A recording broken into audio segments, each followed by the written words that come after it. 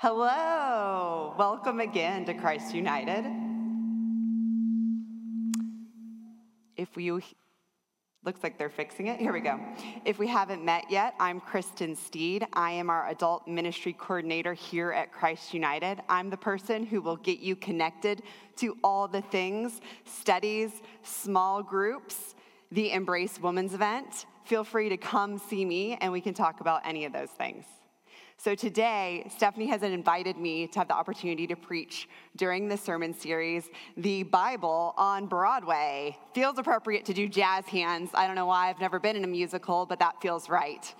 I was really excited whenever she told me I was going to have the opportunity to preach during this series because I really enjoy musicals. I've watched them and enjoyed them since a kid. We saw The Music Man, we saw King and I, we even saw Beauty and the Beast on Broadway. They have been joyful times in my lives.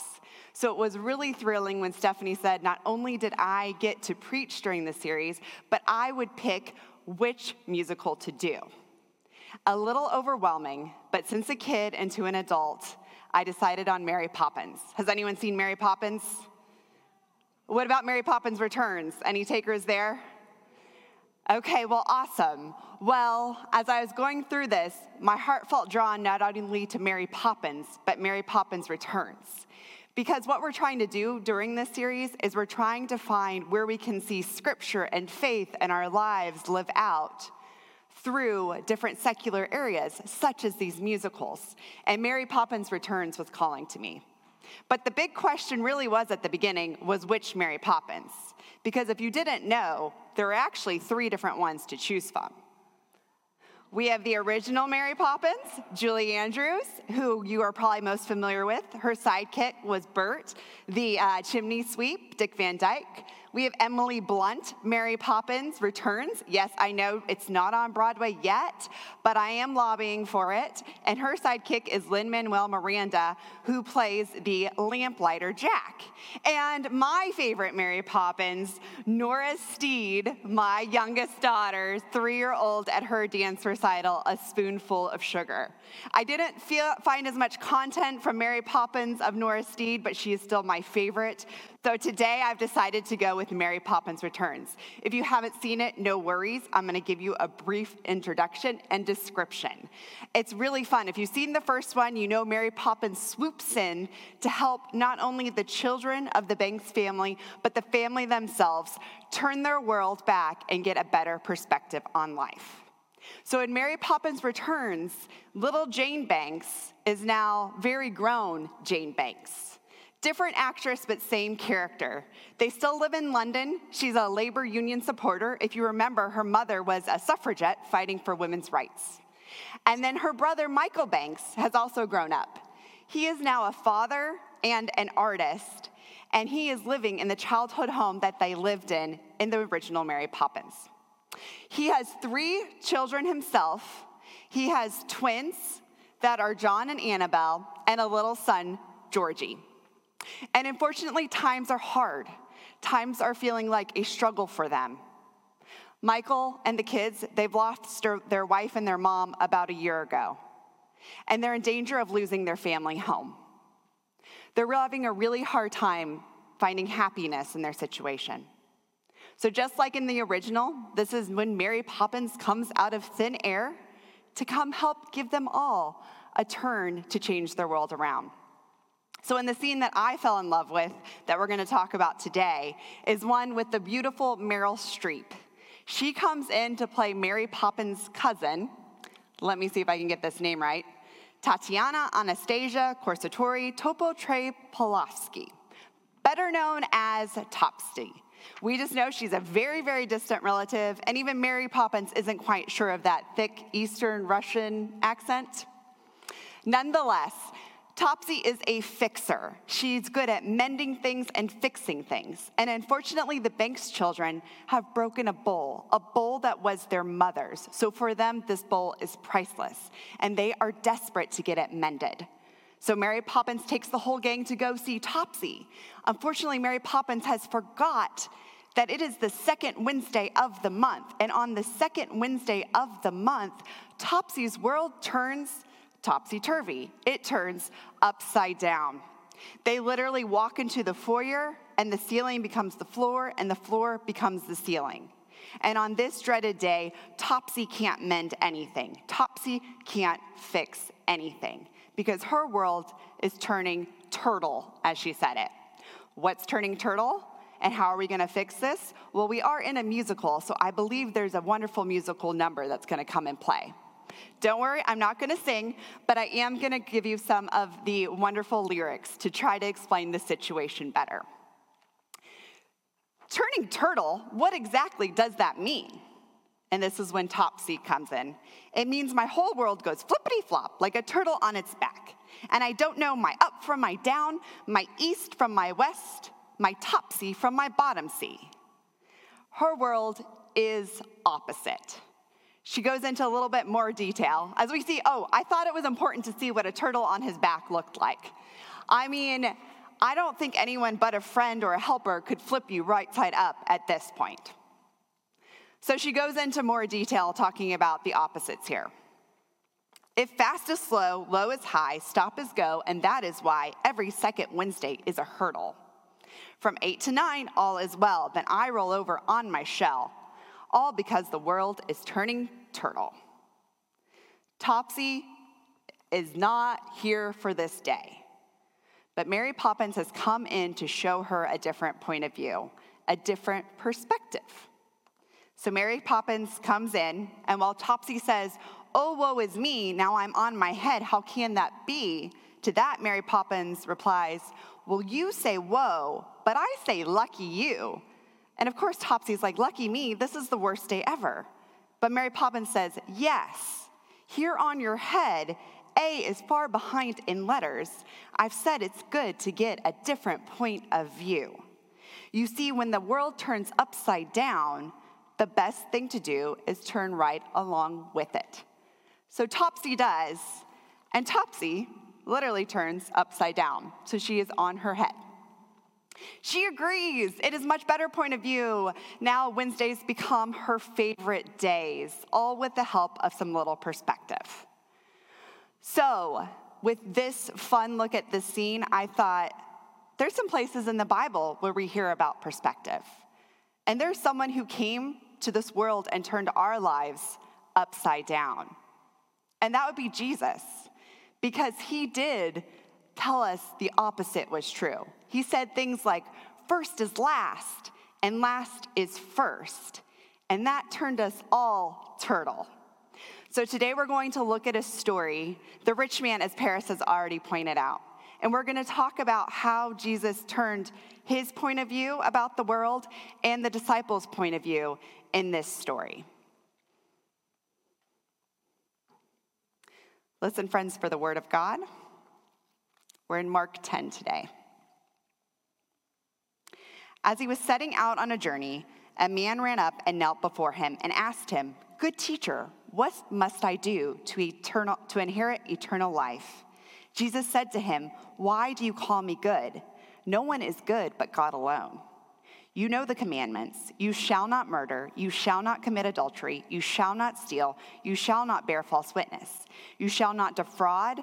Honor your father and mother," he said to him. "Teacher, I have kept these since my youth."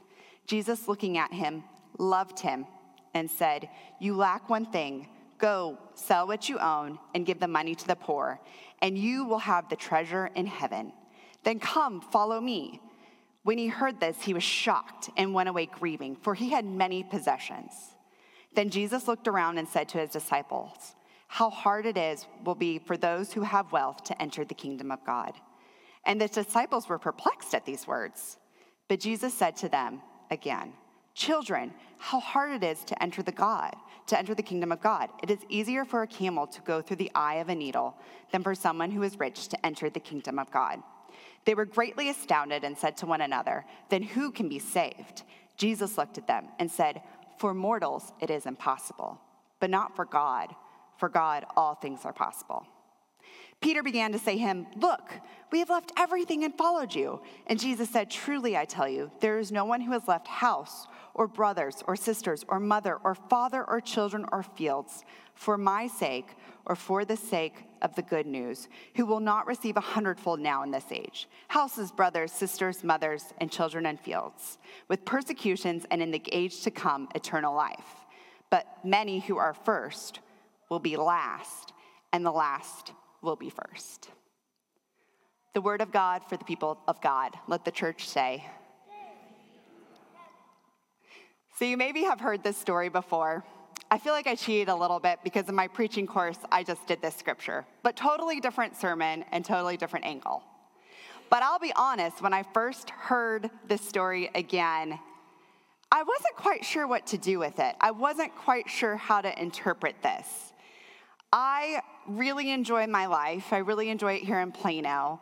So I'm not going to give away all my possessions and live in a monastery, because that just wasn't what I felt God was calling on my heart. But I dug deeper, and I learned there's this beautiful rabbinic tradition and this phrase that they use when they're looking at scripture, and it's called to turn the gem. So I brought a gem today so that you could see what I was talking about. Now, it's not a real diamond, but it does sparkle like one. So in the rabbinic tradition, they talk about how gems have different faces and sides, and when you turn it, the light refracts in different way, and you're able to see a different point of view. They talk about how scripture could have over 70 faces and over several different points of view. So I took a look at this story again to ask what it was saying to me, what it was speaking to me. First, I thought about how the rich man asks about eternal life, how they talk about the kingdom of God. Well, what is it? Is it a far-off place? I don't think so. I think we can also experience heaven on earth here. I think we can also experience what the feeling of peace and contentment rushes over us when we're feeling fully aligned with God. And I don't think the rich man was feeling that, or else why would he have come to Jesus? So Jesus tells him he lacks one thing. Well, we know it's not possessions because he has many of those, so what else could he lack? So when I turn the gem again, we learn that we can look at different translations to better understand what we are looking at. So when I turned the gem this time, I looked in the King James Version. And in Mark 10:24, it reads, "And the disciples were astonished at his words. But Jesus answered again and said unto them, Children, how hard it is for them that trust in riches to enter into the kingdom of God." As I looked at it in that direction, I saw it was about trust. The rich man put his trust and his security in his riches over his relationship with Jesus. I could see that from a different angle and how that would feel like the rich man was turning turtle to tell him to give up that trust and follow him. And I think for all of it, it can look differently. Our trust might not lie in our riches, but our trust might lie in different areas of our lives we don't even know about. It might lie where the world has told us this is where to find our peace and contentment. Maybe it's not trust in riches, but maybe it's trust in being perfect. If I can just do everything perfectly well, then I will be happy. Maybe it's always being right. Maybe it's pleasing everybody else in your life. Maybe it's never admitting you're wrong and just working the hardest you can. Because if you are the hardest worker, obviously you will reach the peace and contentment in your life. But sometimes in those ways, they're obviously, just like the riches, not inherently bad. But it's when we put our trust in those areas of our lives instead of the trust in the relationship with God, when it becomes harder to find the kingdom of God, when it becomes harder to find that peace and contentment. I don't know about you all, but when the pandemic hit, I felt like a turtle on my back. I don't think anyone knew their top C from their bottom C whenever we first got there. Left was right, east was west. Things that were normal in our lives were now scary. We weren't sure if we could go to the grocery store or to work or to school or even come to church. And it felt hard and crazy. Another hard thing for me was that I'm a planner. I keep a busy schedule. I go, go, go, and do. And all of a sudden, my beautiful 2020 planner could have just been, thrown in the trash because it was useless. My schedule was clear. Things were very quiet. Very, very quiet. Daily struggles. It felt like it was good to turn the gem on a few areas. We learned that, yes, we didn't have outside time with others, but we had so much amazing family time. When would we ever get to share family lunches on the patio during the work week?